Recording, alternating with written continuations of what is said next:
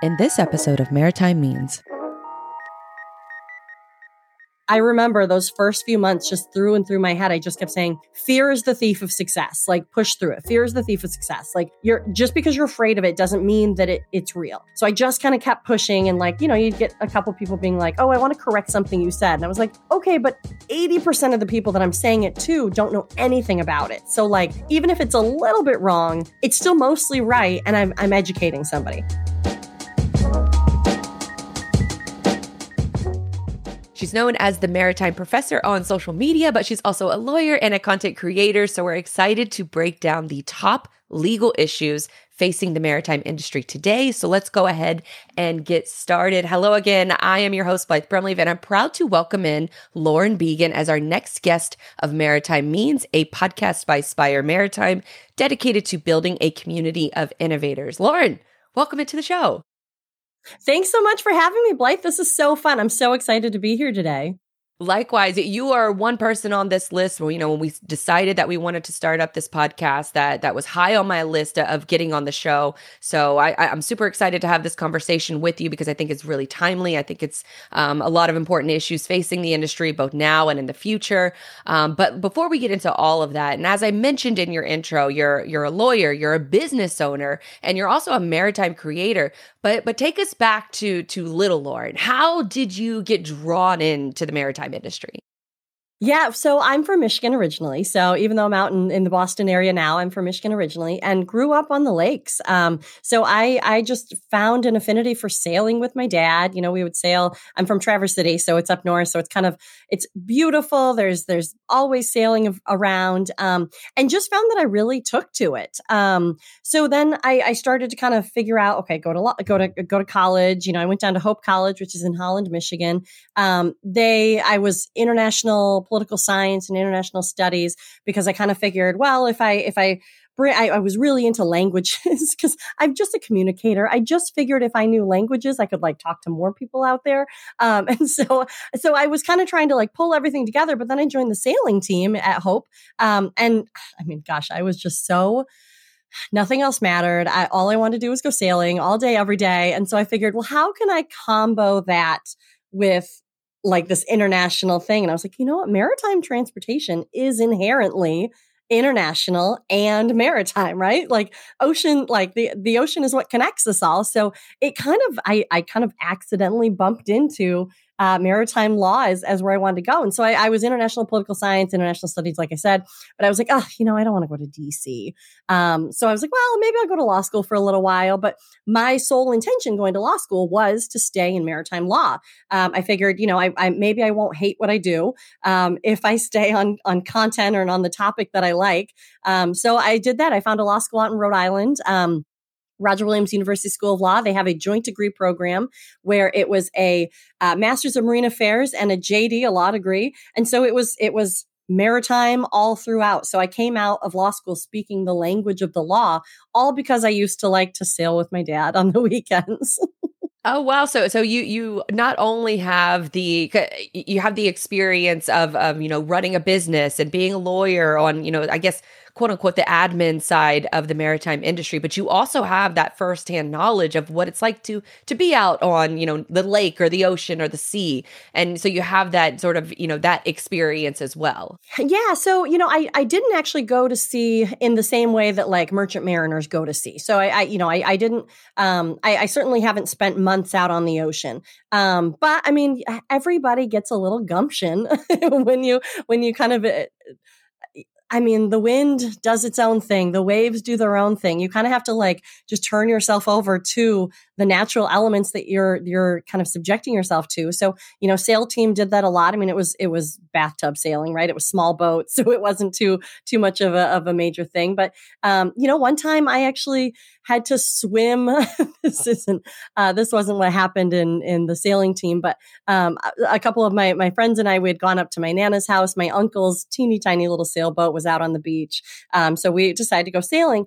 I forgot to put the plug in the back. And so it was taking on water. I mean, we were sailing, so we were doing okay. But it was taking on water. It was a beautiful day. It was like we were about to leave for the weekend. It was like Sunday, right? And so we get like kind of halfway across the lake and like we're up to our knees in water in the boat. And I was like, I think I'm sinking the boat. Like, how is this happening? Realized that I forgot to put the plug in. But like in that moment, there's no like reset button. There's no like, somebody can come bail you out necessarily. And I was like, oh my God, like, I don't want to have to buy my uncle a new boat, like I was in college. And, so luckily there was some fishermen who like came and saved my friends, but I was like, no, like, captain goes down with the boat, right? So I obviously didn't go down, but I was like, how do I figure this out? It's one of those moments, like I said, gumption that kind of gets attached to anybody who's in the maritime industry, and you figure it out. So I tied a couple lines on the front and was like, it's not that heavy of a boat. I don't have too far to go before I can get to somebody's shore station, which is in freshwater. It's like you can lift the boat right up and out of the water. That's kind of how you store it. There's no like salt erosion that happens obviously in freshwater. Huh. So I found somebody's shore station, put the boat on that, lifted it up out of the water, let it drain out. But the way that we got to the shore station was I had to like put the line over my shoulder and swim it in. I mean, like I said, it was a small boat, but like, you have to figure it out. Wow. What a great story. Yeah. Thank you for sharing. Of course, it's that kind of world that like anybody who's in maritime that's actually spent any time in the water, whether it's small boats or big boats, you have to figure it out. And so that really yields itself well to any industry, really. Yeah, I love that because that's really at the crux of anybody who's working in global supply chain, maritime logistics, for any aspect of supply chain. It's at some point you have to figure it out, and I think that is a perfect segue to get into sort of the meat and potatoes of why we wanted to have you on this show and on this episode, is because we know that 90% of everything moves by ocean shipping, but I'd like to tackle some big picture questions that are affecting the maritime industry today. And one of those things that I think is kind of an oxymoron of a question to ask, but I'm going to ask it anyway. But what does normal look like in ocean shipping, especially after the last couple of years? Oh gosh. Well, so normal kind of takes a new form every 10 to 15 years. So the most recent normal that we saw was really the alliance formation. So that happened in kind of the early 2010s, where the alliances were all combined, right? So we didn't have vessel sharing agreements of these alliances prior to that. And so they were filed with the FMC as agreements. And so that's what they have to do. So let's break it down a little bit. So we have these ocean alliances. There's some major ones. There's 2M. There's the Ocean Alliance. There's the Alliance THE, which I think is supposed to be like the High Efficiency Alliance. It's like an acronym actually.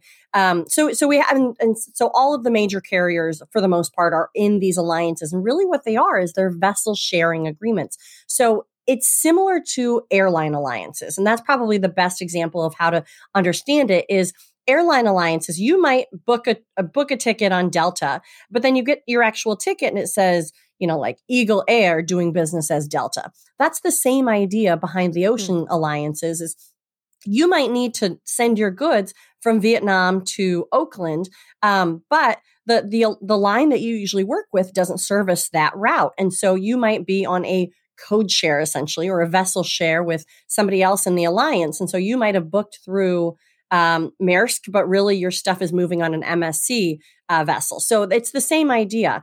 The whole idea of the alliances back when they first started was so that they could help the shipper have more options, have more routes, make it a better environment, and honestly kind of keep the rates down too, because or keep the rates at kind of a good level, because what was happening in the early 2000s was some of these carriers were, they were losing money in an entire year. We saw billions of dollars of profits last year, but prior to, they might have had a negative year. And so, I think nobody was more surprised by the billions of dollars than the ocean carriers themselves. But so normal like a China to West Coast route, you might have been $1,000, maybe $1,200 per box. At the height of the pandemic and congestion get-in or whatever you want to call it, it ended up being up to $20,000 for that same box. So, that was nuts. And it wasn't, I'm of the mind that there was still competition in the market. It was just crazy demands, crazy, unavailabilities of space. It was just everything was a perfect storm, comboing it all together. And so a lot of people are calling it cartels and price fixing and, collusion and all of that. It even made it into the White House, the State of the Union. But it really, the FMC came out, the Federal Maritime Commission came out and said, no, it was competitive. It was competition. It was just the nature of the market at the time. And so normal before was these carriers were competing tooth and nail to try to get your business, try to get these shippers business. Now the carriers were able to get billions of dollars and they're buying airlines and they're buying, they're kind of diversifying their portfolios as well so that they won't get back to that losing money. Like their P&L statement had a negative at the end of the year prior to this whole shakeup. And so moving into the coming years, there's a little bit more balance, especially among that alliance or how that alliance operates. Is that fair to say? Yeah. So, moving into it's a pendulum, right? So the pendulum swang pretty far over onto the carrier side. It was really benefiting them because they had the space. They had the vessels and everybody needed space to move their stuff. People were buying like crazy. All the spending power that used to be going to services like dining out was now going to goods. And so everybody was just competing to get on those boats to bring their stuff over. And so that's what we saw. And then the ports couldn't handle that much volume. So it all came down to reduced capacity. We're shooting out the rates.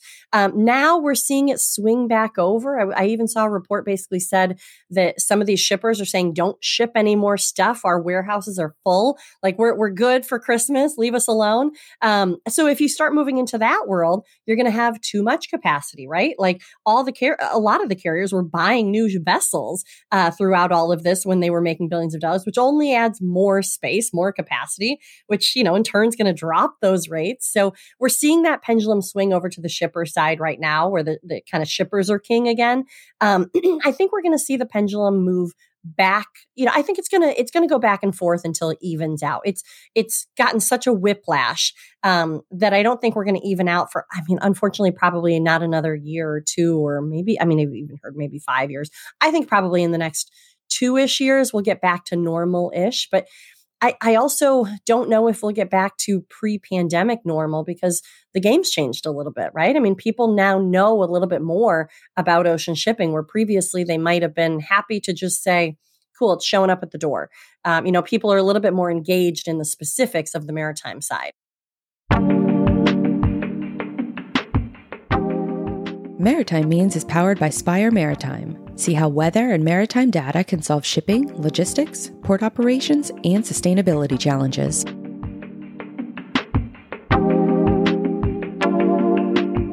And so when we're seeing these issues, or as the return of the shipper or the shipper's market in this case, what is going on, I guess, on a global scale? Are these problems only specific to the United States, or are there other, countries all over the world that are experiencing this same level of, consumer buying habits and port congestion and not able to find carriers and things like that? Or is this mostly isolated to the United States? No, it's certainly happening all over the world. It's definitely happening all over the world. And really, it's kind of a perfect example of how one area can affect another. So the zero China or zero COVID policy of China was shutting down those ports. And so, that's where, we at 90% of everything moves by ocean transit. I don't know what the number is of coming out of China specifically, but it's a very high number.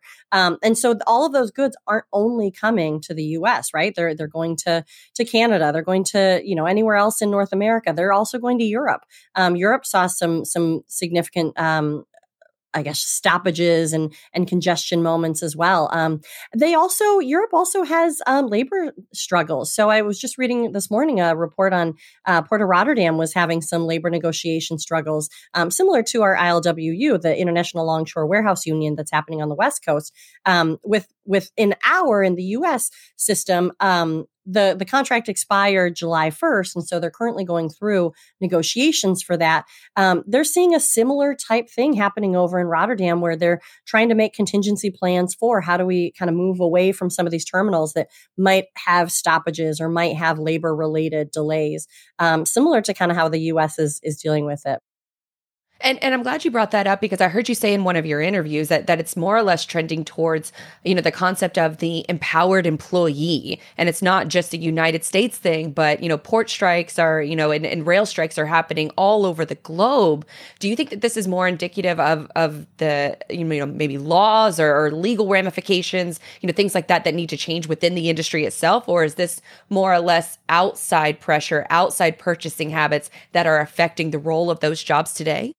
Yeah, I mean, I'm pretty pro business in general. I mean, but I want to see fairness across the board. And the thing that's happened in the past 2 years is there wasn't a lot of fairness for kind of throughout the employee side of it, right? I mean, we had emergency workers or essential personnel who were working every single day throughout the height of the scariest parts of the pandemic. And yet they never really got a break. Everybody just kind of came back to the office or came back to help them. But they never really got a break. And then you kind of pair that with maybe they're a little bit disenchanted by the fact that they never got their moment of a pause, of a relief, or even like a true appreciation for the dangerous situation that they were in. I think that we also see, especially on the rail side, one of the main sticking points with the rail discussions was that they were basically on call 7 days a week. They might not be working 7 days a week, but like even on their off days, they could be called in. I mean, you never get a break, right? I mean, like doctors, I feel like doctors that are on call, like they might go out for dinner and they're like, I can't have a drink because I'm on call, right? Like the same thing would probably happen on the rail side. I can't have a drink. I'm on call. Like, I mean, so can you never relax? Are you never off? And so to me, that feels like that's unfair, right? Like that's a moment of like, well, that needs to be corrected. And so I wasn't surprised to see the rail workers really kind of standing their ground on that because they were required, similar to port workers, similar to healthcare workers, to be there throughout the entire pandemic. But then they weren't really given, like, wouldn't you think that would be a first starting point of like, look, you guys have done great. Also, let's correct this like imbalance that's always been there. This is the moment. Let's give a little bit here because I mean, look, it's always going to be difficult. Labor is always probably going to be the highest cost of any business, salaries, whatever it is. But it also has to be fair. I mean, people still need to live their life. And I think that's what we saw. The hustle culture was reduced a little bit, or at least muted, and kind of that return to family, which I think everybody liked to see. Return to family and friends is, I guess that's what I call the empowered employee, or the empowerment of the employee that we're seeing right now is, trying to just make it a little bit more fair so that you can balance it out. It's not an overreach by the employees from what I'm seeing, but it is trying to balance it out. And that's not all the way true. I mean, ILWU is talking about some other issues, not only, some of that I guess, time off. There's some larger issues that have been looming for quite a few years there. As we talk about, sort of the growing, I guess, labor struggles and with the empowered employee, and then couple that with a holiday shopping season that wasn't really the boom that I think a lot of retailers expected. What does the story of, I guess, global shopping or ocean shipping tell us about the holiday shopping season, and what, how that sort of ties into all of the other things that are affecting the maritime industry, in the coming years? Yeah, I mean, I think this is part of the pendulum swing. So I think this is why the shippers are going to be king for a little bit because, if they're not asking for more goods to be shipped, the carriers are going to have to start playing the game of, well, how do we convince them to ship it? How do we drop the rates so that they want to ship, to put it in these overstuffed warehouses, or to replenish these warehouses that, that they probably figured some things out where they were able to take on extra warehouses during the pandemic when everybody had too much stuff. But, I think that's the game, is like, how do we had such a high movement of goods for so long, but then we're seeing not a connection of the demand for those goods. And so with the demand lower, we're going to have this like offset of just too much stuff hanging around. And so with too much stuff, I mean, I'm not an economist, but, with too much stuff, people aren't going to be shipping as much. And so that's going to keep those rates lower. It's going to be, It's going to be interesting. Usually there's a peak season right before Chinese New Year of all the shippers trying to get their stuff in. So the Chinese New Year means that the factories over in China will shut down for 2 weeks, sometimes a month. I mean, they shut down for a while. And so during that time, usually we see a big bump right before, and we're not seeing that bump happen. And so again, this just all kind of shows me that it's going to be in the shipper's favor for a little while. And unfortunately, a lot of shippers felt burned by carriers for some time, because the carriers were also trying to be smart about getting their profits. And so, they were trying to make it so that, rightly or wrongly, but they were trying to get people to pay the $20,000 per box instead of their pre-negotiated rate of maybe it was $3,000 or $4,000, whatever it was. And so that's where they were having trouble. And hopefully, I just keep saying it's the long game here, right? Like let's keep these relationships, I hope people don't feel too burned. It turned into a very emotional thing, because there's millions of dollars at stake here, and they felt burned by these otherwise partners. There's only so many carriers out there. And so I don't know. It sucks, but a little bit you want to figure out what happened, kind of get some resolution, but then also figure out a way to move forward. 100%. Very well said. And getting into the legal side of things, you mentioned negotiations. Let's get into the legal, area of your expertise. I know that I have a few, loaded questions here, and it might take up, the majority of the rest of this interview, but I'd love for you to be able to break down some of these big picture legal issues that are facing the maritime industry. And first, I'll mention a few of them. So the Ocean Shipping Reform Act, the Jones Act, the FMC open rulemaking, then also the detention demurrage rule. So all of these things, give us sort of the backstory and ultimately why changes were made to each of these. So let's start with Ocean Shipping Reform Act. Yeah, so the Ocean Shipping Reform Act is a reform of the Shipping Act. And so the Shipping Act of 1984 is what the FMC gets their authority from. But it basically sets out like how the Federal Maritime Commission regulates and provides limited antitrust. So basically, these alliances were able to form or service contracts are able to be filed and with the FMC. Basically, these kind of secret negotiations that otherwise might have been considered monopolies are allowed to be kind of monitored to make sure monopolistic behavior doesn't happen. And so that's what the Federal Maritime Commission in part does, is make sure that in the interest of the global shipping world and certainly the U.S. consumer, importer and exporter, we want these relationships to form. But on the other hand, we don't want to make it so that they start, monopolizing the whole thing. And so, as you can imagine, they keep a close eye on China and some of the behaviors there, because China is often backed by its government. And so that's where you get into controlled carrier. And so when you have kind of when you have oodles and oodles of money to put behind a business, that's not a fair environment, right? And so that's kind of why that gets watched a little bit more. But so that's the Shipping Act generally that gives the FMC its regulatory authority. So it was first amended in 1989, actually. So previously it was conferences that these shipping companies, these carriers were forming into, but they were member-based and they were setting rates. And so or kind of setting rates. And so they were conferences. 1998 deregulated a lot of that and basically took a shift of now these conferences, it was no longer beneficial to have the conferences. And so we saw conferences go out. And so that's when we saw all the carriers were kind of doing their own thing.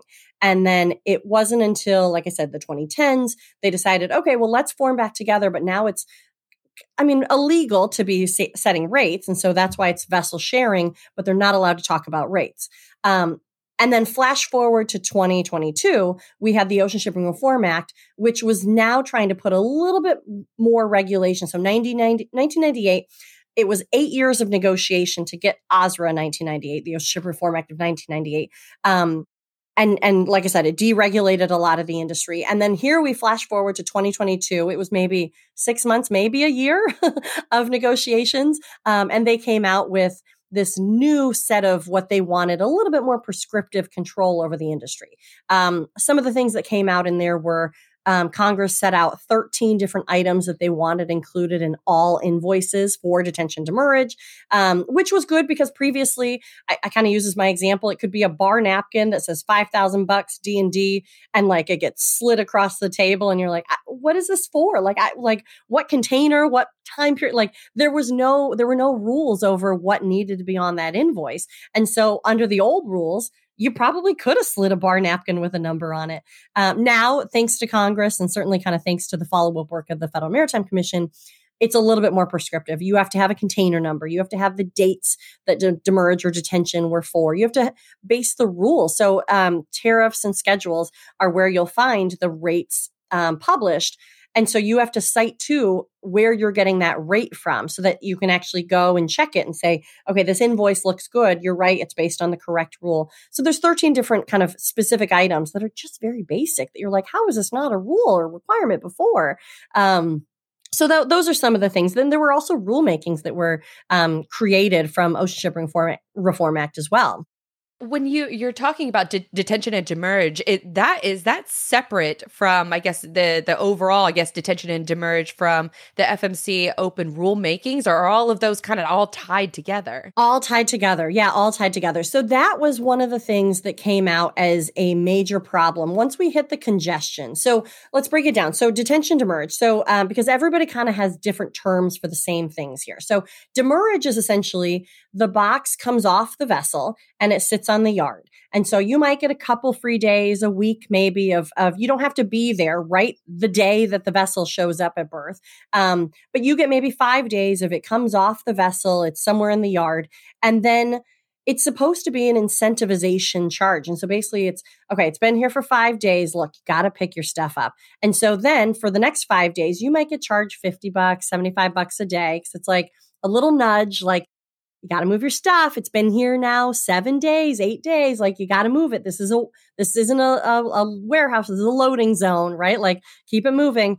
And then after an additional 5 days, or whatever the terms are, you might pop up to $250 a day. And so that's where we're seeing some of that hyper demurrage. And so if you have 10 containers stuck, you're not allowed to go get them, that your trucker can't get an appointment, or the terminal is saying we can't get it right now. It's buried in the back underneath 20 others. And oh, by the way, we have a ship coming today, so you can't pick it up today. So that's what was happening during Container-Geddon or Congestion-Geddon. Basically, they were making it impossible for the shipper or the beneficial cargo owner to go get it. But they were still charging them. And so we saw a lot of shippers have millions of dollars of demurrage and detention is essentially the same principle, but for the use of the box. So, most of the boxes are rented or leased or whatever, basically borrowed. They're not owned by the beneficial cargo owner, the shipper who's moving the stuff.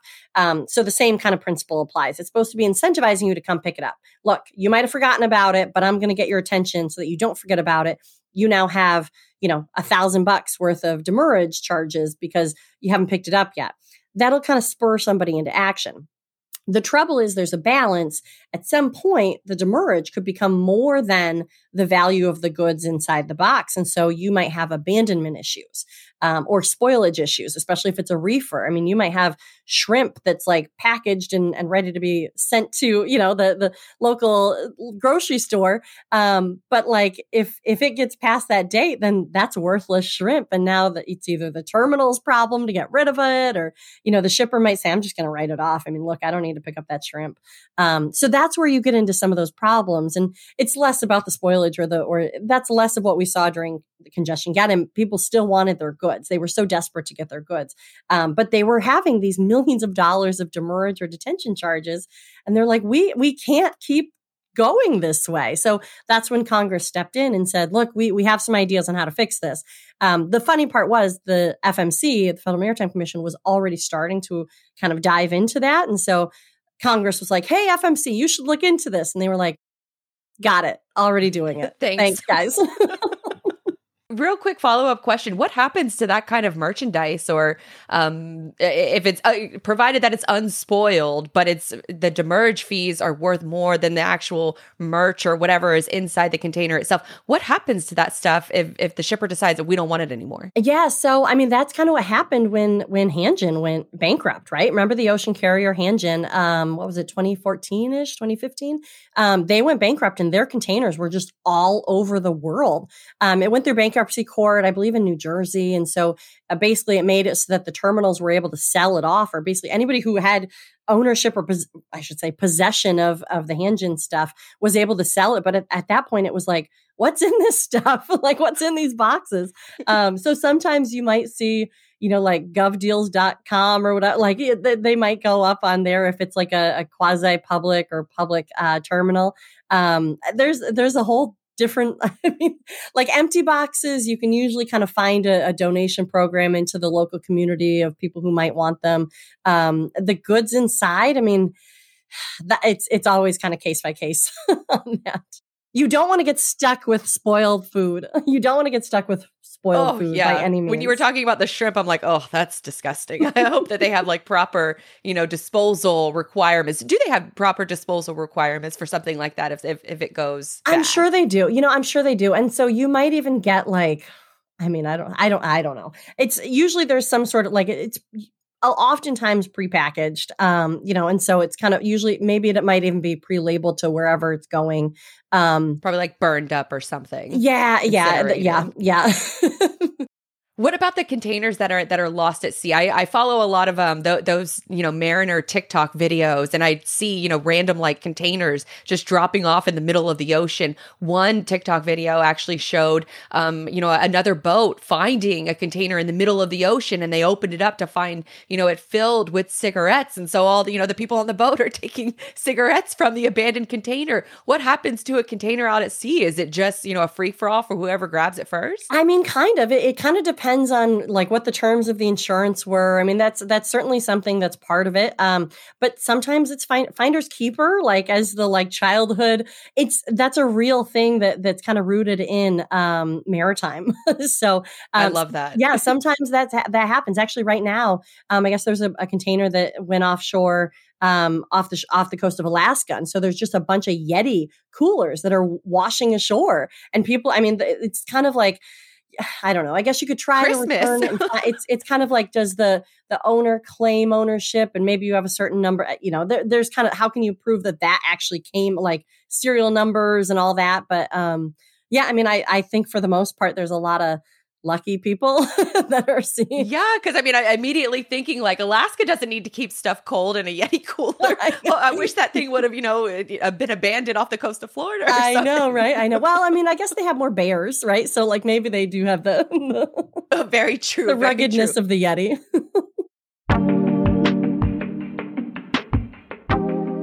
Maritime Means is powered by Spire Maritime. See how weather and maritime data can solve shipping, logistics, port operations, and sustainability challenges.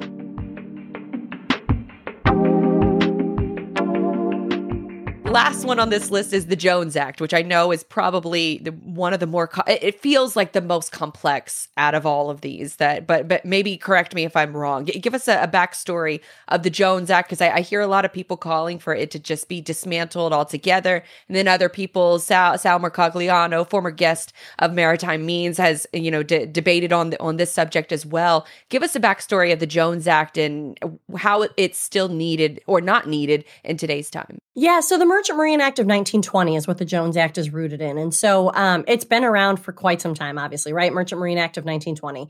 There's a couple different layers. What it's kind of in short known for is promotion of the U.S. flag fleet. And so promotion, said another way, is kind of protection of the U.S. flag fleet. And so that therein kind of lies the trouble.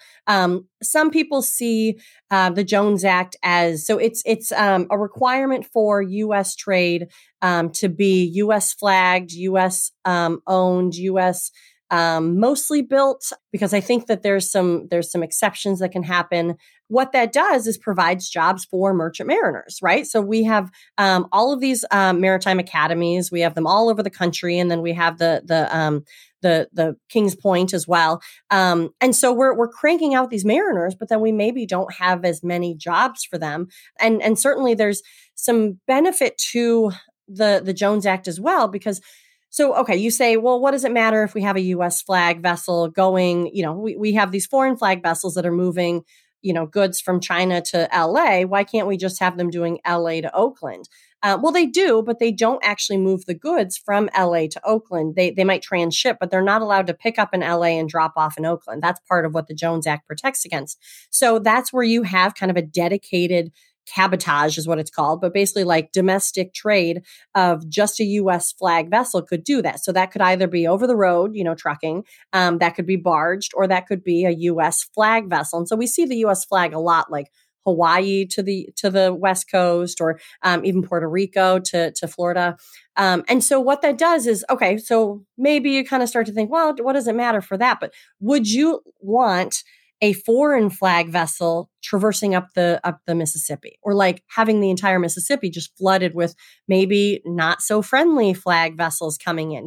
There's kind of that like national security element to, okay, well, yeah, maybe I want to protect that. Maybe I don't want these foreign vessels carrying oil up the Mississippi. I want them stopped at Houston. Okay, so that's kind of one way to protect it. In general, it's providing the opportunities for the mariners, and it provides us this opportunity to have a ready reserve fleet. So we have a litany of naval vessels out there, and we have a litany of just general DOD, Department of Defense, and just general kind of military-based vessels. But if we're in war, certainly aviation has a big component to kind of any modern day war, but also if you got to get a lot of stuff, be it fuel or equipment or whatever, that's probably going to be going over ocean. And so what we need is some of those vessels that are U.S. flagged to be able to flip over and turn into kind of a defense-based vessel. And so that's another reason for kind of promotion of a U.S. flag fleet and building it up. And so the trouble is really that it used to be well funded. We used to have a really robust shipbuilding kind of society, and we've just lost the funding to support this kind of otherwise protecting legislation. And so legislation without that funding is creating this imbalance, or at least I think in part is creating this imbalance. And so if we're going to have the Jones Act, if we're going to stick by it, we have to support it. Look, if we're not going to stick by it, then get rid of it, right? Like, and I'm certainly not by any means suggesting that we get rid of it, but I am saying we need to support it. Like if we can't have it hobble along like it's doing right now.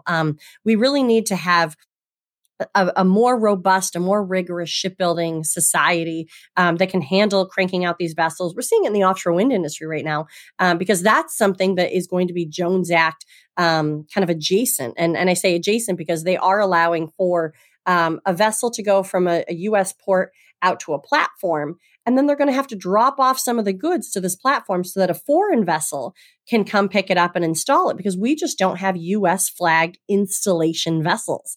And we can't build them fast enough for all these offshore wind projects that are coming on deck. And so how sad, right? Like this could have been a great U.S. flag fleet building up moment. And okay, so what is a cable layer or a turbine installer vessel going to do for this ready reserve fleet? You'd be surprised, right? It's another vessel. It's another vessel that we could potentially be using.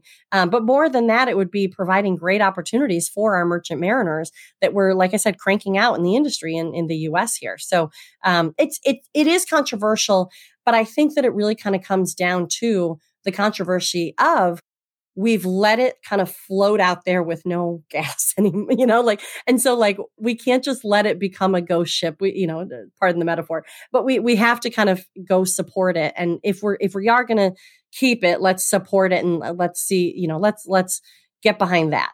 Do any other countries have a similar sort of Jones Act, or is this kind of like US based or relative to the US only? Yeah, they do actually. So it was, I believe, roughly based off a UK prior law. And so I was actually going to be covering that in one of my, after the new year, because I just came across some information saying that kind of our Jones Act was roughly rooted in UK previous, kind of protectionistic, type activities. But cabotage, so like domestic trade certainly isn't unique to the US, where, from going from one domestic port to another, is required to be without exception, a domestic flag vessel, that's seen elsewhere. All right. So last one on this list, as far as like the big picture, legal areas of maritime, is this Maritime Transportation Data Initiative.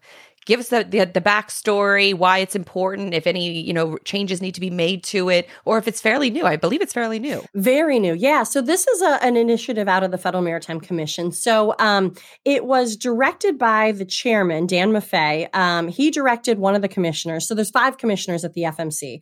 And so there's a chairman and then 4 commissioners. And so Commissioner Carl Bensel is the one who's standing this up, essentially. So it's the Maritime Transportation Data Initiative. And what he's been trying to do, he's put out that there's 3 key objectives that he's kind of diving into. So it's cataloging the status quo in maritime data elements, metrics, transmission, and access. It's identifying key gaps in data definitions and classification. And third, developing recommendations for common data standards and access policies and protocols. So essentially, to kind of distill all that down, he's trying to figure out what data do we already have available that we're just not sharing with each other, that we have no problem sharing with each other, right? It's just like, oh, you didn't know that this is when it came in. How didn't you know? Well, I don't have a password to your system. It's kind of, so he's trying to find where we have those missed opportunities. Kind of like the, I don't know, like the classifieds, like, redhead looking for brunette on train 528, like on Saturday at 10 a.m. So, like he's kind of trying to find those moments. So instead of having these like lost in passing, he wants to figure out, okay, who has what data and is it cool to share it with each other? So he's trying to find some of those moments, but then also, as I kind of talked about earlier, there's a few different definitions that kind of run rampant in the total overall freight industry. Detention, demurrage being kind of 2 great examples of that, because demurrage and detention are often called per diem or like, I don't know, dwell fees, or there's all these different things. And the FMC is kind of in general coming out and saying, look, quack like a duck, we're going to call it a duck. I don't care what you call it, but we're calling it demurrage. And if it's quacking, I don't care what you're calling it instead. We're all calling it demurrage now. And so that's kind of the starting point of where this MTDI through Commissioner Bensel is going, is they're working with a couple different classification kind of societies out there, some associations that are already creating some standards. So I know that the MTDI has been working with the Digital Container Shipping Association. There was an article that came out on the DCSA's website talking about they're working with the FMC on this. There's a lot of stakeholders that are involved here, and really they are trying to kind of come up with those common data standards, those common data moments to figure out how we can move forward as an industry and really make things faster, right? If we can at least get definitions in sync, if we can get the data, like what we already know that people aren't protective over, that don't have kind of business secrets to it. It's a big ask, right? This is a big project out of Commissioner Bensel's office. But that's what this is doing. And he interviewed a whole host of different stakeholders from December 2021 all the way through June 2022. And actually, they're all up on the FMC's YouTube if you like to kind of see what stakeholder conversations he was having. We'll see where this goes. I'm really interested. He's been doing a lot of fact finding. He's still kind of in that research stage, but I think he's starting to turn it into, well, where do we take it next? What do we turn this into? Is this a regulation? Is this guidance? What is all this information? How do we use it? I love that, because there's so many different, we speak, just within any industry about the importance of data, but is that data standardized? Is it, are we all working off of the same definition? So it sounds like this is something that probably should have been, a typical government form, probably should have been done 10, 20 years ago, but it's finally getting addressed. So that's good news at the end of the day that we do have, these types of initiatives that are going on. Switching gears a little bit as we kind of, round out this interview, let's talk about the creator side of things, because you're a creator, you've entered the maritime industry or you've been in the industry for a long time. You're the owner of Squall Strategies, and so you're using your different social media platforms and things like that in order to promote whatever is going on in the industry. And part of that is having conversations like this. But I wonder, where did that passion start for you to say, there needs to be greater awareness, there needs to be greater education out within the maritime industry. What made you get started with creating that general awareness? Yeah, great question. So, I worked for the Federal Maritime Commission for a while. I was down in DC working there. Loved it. Just had a great time. But had a boyfriend who didn't live in town, so we were doing long distance. And so we got engaged. And I mean, this is all the personal side of how the business came to be. But we were trying to decide, do we stay local or just, do we go up to Rhode Island, which is where he was living, or do we stay in DC? We ultimately decided to move up north. I was so fortunate to get a job at the Port of Boston. So I got to see kind of the helicopter federal regulatory side of the Federal Maritime Commission. But then I got to see the boots on the docks port side, which gave me a really interesting perspective of what it felt like to be a user of the industry. And they say if you've seen one port, you've seen one port. But to actually see the inside workings of a port was really just so... I told anybody who was down kind of on the docks, like, let me know when anything interesting happens. If a vessel comes in and just wants to take water, I want to see it. Like if they're offloading cargo, I want to see it. I want to see every piece of it. I want to smell it. I want to see it. I want to feel it. So I just became this like, okay, someone call Lauren. She wants to see it, So I just like consumed it. And then COVID happened and everybody kind of got sent home. And, I was also kind of longing for the days of having the national, international conversation. So when I was the Federal Maritime Commission, I was an attorney advisor in the General Counsel's office, and I was our international affairs attorney. So I was part of the U.S. government team for negotiating international bilateral, multilaterals. If the politicals weren't going themselves, I was either prepping them to go or I was the kind of principal from the agency. And so it gave me great opportunities at a really young age, but then I kind of found that I was missing that once I kind of scooted over into regional. And then COVID happened. Like I said, I wasn't really able to see, the docs anymore. And just the whole reshuffle of COVID, I'd always wanted to do this consulting thing. I thought I probably was going to have to wait until I like pseudo retired. But I thought, what a great opportunity. Everybody's comfortable with virtual meetings. I wouldn't have to travel. We have a fairly young family. So I was like, how do I make this work? So I hung out a shingle at 8.5 months pregnant with my second and was just like, let's just do it. And so I kind of sat there and I thought, look, I have the resume, I have the experience. I certainly have the know-how and I have a unique perspective. But how do I sell that to people? How do I tell people? And, I was also annoyed at all the LinkedIn, promotional messages that people get. And I was like, I'm a free agent. Nobody can tell me what I'm allowed to or not allowed to say. Like I'm no longer a government or pseudo government employee. And so I was like, oh man, like the world is my oyster now. So I think I had done a couple podcasts. I think my first one actually was with Dooner and the Dude. Dooner had just kind of found me because I think I started to kind of dabble in type and in some, putting some maritime content out there, just like, here's what I think. What do you guys think? But I was so nervous that somebody was going to come after me saying, you're saying it wrong or you're doing it wrong. And I remember those first few months just through and through my head, I just kept saying, fear is the thief of success. Like push through it. Fear is the thief of success. Like just because you're afraid of it doesn't mean that it's real. So I just kind of kept pushing and you'd get a couple people being like, oh, I want to correct something you said. And I was like, okay, but 80% of the people that I'm saying it to don't know anything about it. So even if it's a little bit wrong, it's still mostly right. And I'm educating somebody. So that's kind of where I took it. Initially it became this telling people the things I know to try to get their attention, to be like, oh, she's somebody that maybe I could hire. But then I found a lot of the questions I was getting weren't necessarily legal. They were like, we love you. We think you're great, but we don't really have a reason to hire you as a lawyer. So that's why I created the second company, the Maritime Professor, because I found there was really this appetite for understanding more about, a lot of times the other side of the freight industry. So because I had kind of connected with Dooner early, I got a lot of attention from the surface side. So I got a lot of attention from truckers or drayage or, shippers that just wanted to know more about this mysterious ocean side of things. And kind of demurrage and detention, these charges were racking up. So they wanted to know, what the heck does that mean? What is moving right now? Like what's happening in the federal side of it? And so that's what I started to do. And so I started doing LinkedIn Lives. I started doing some YouTube. You kind of just throw things at the wall, see what sticks. And so some of my original YouTubes are pretty bad, but I mean, you got to start somewhere, right?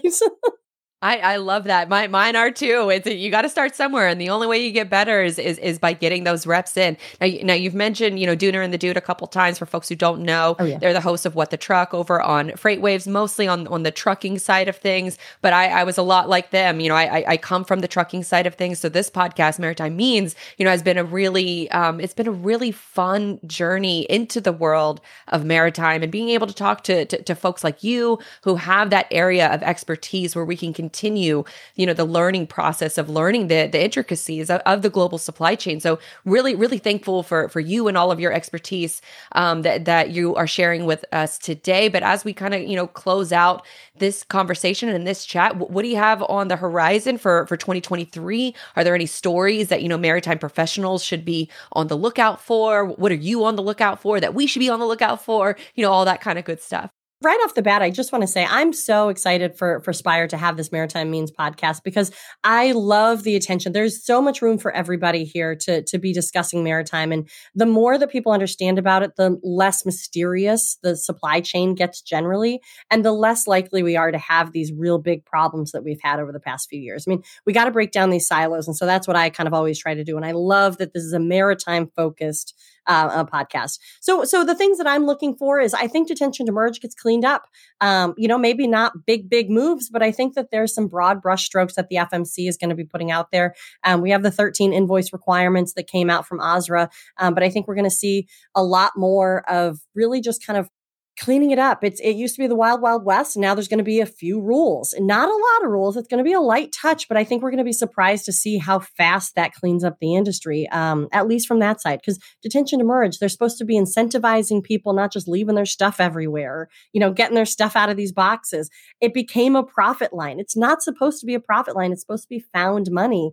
And I think it was relied on to be a profit line. And that's just not how it should be treated. I think we're going to see finally some movement on the ILWU and the Pacific Maritime Association, the labor agreement on the West Coast. I'm not sure what it's going to look like, though. I think that's really the big X factor. I think that's why we're seeing New York and New Jersey as our number one import port in America right now, or I don't know if they're import, but the busiest port in America right now. I think because in part, people wanted to move away from the mystique, or not mystique, but the not knowing what was going to happen on the West Coast. And so there's a little bit more reliability. The East Coast ports have met that challenge. They've been investing in infrastructure for years now. I mean, right? They can't just flip a switch and have a new crane. Those takes years of planning, and they just happen to be kind of hitting at the right time. So I think we're going to see that. I think we're going to see a lot more diversification of ports of entry. Maybe people are going to be starting to use some medium-sized carriers instead of just the big guys, just because that makes it more options for which ports they can come into. So if we do have backups, you can still come into a smaller port with your goods. So I don't know. I think we're going to see, and I think a return to normal. I think we're going to see a balance in the power struggles that were shippers and carriers previously. I think everybody's looking forward to that. Nobody's going to walk away entirely happy, but I think we're going to have a lot less real bad heartburn that we've had over the past 2 years. But I'm hopeful. I think that I love the attention on the maritime industry. I think that's such an important step. I love podcasts like this, Spire Maritime Means, because I think that this is really, really bringing light to the area of the industry that was kind of a forgotten sector for a while. So I'm happy to be here, happy to be part of this. Very well said. Love that. Love all the compliments for Spire, because obviously we're a little biased over here. Now with Lauren, where can folks follow you, follow more of your work, Squall Strategies, all of your platforms? Sure. So Squall Strategies is my legal company. So certainly if you have any legal questions, feel free to reach out to me there, squallstrategies.com. And then I also have the Maritime Professor. So that's that non-legal e-courses are going to be dropping soon. Just kind of trying to help the industry and just help anybody who's interested in learning a little bit more about the maritime side. You know, if you want a 101 on what the Federal Maritime Commission is, I'm going to have a course for that. And so it's themaritimeprofessor.com. I also host a podcast on Fridays. It's LinkedIn Live at 1 p.m. on Fridays, and then it gets posted to the podcast later in the afternoon. It's called By Land and by Sea, presented by the Maritime Professor. It's an attorney breaking down the week in supply chain. So we kind of cover everything. I'm all about translating the industry for everybody to understand. It shouldn't be a mysterious thing. It shouldn't be only legalese. It should be like, okay, here's what's going on. Here's what's happening. Here's why it's complicated. And here's what it actually means. Love that. That's a big reason of why we wanted to have you on the show. So appreciate all of your time, Lauren, and sharing all of your insights. You've given us a lot to be on the lookout for in 2023. So I encourage everybody to go and follow more of your work. We'll list all of your links in the show notes just to be sure. But thank you again, Lauren, for coming on Maritime Means. Thanks so much, Blythe. This was great.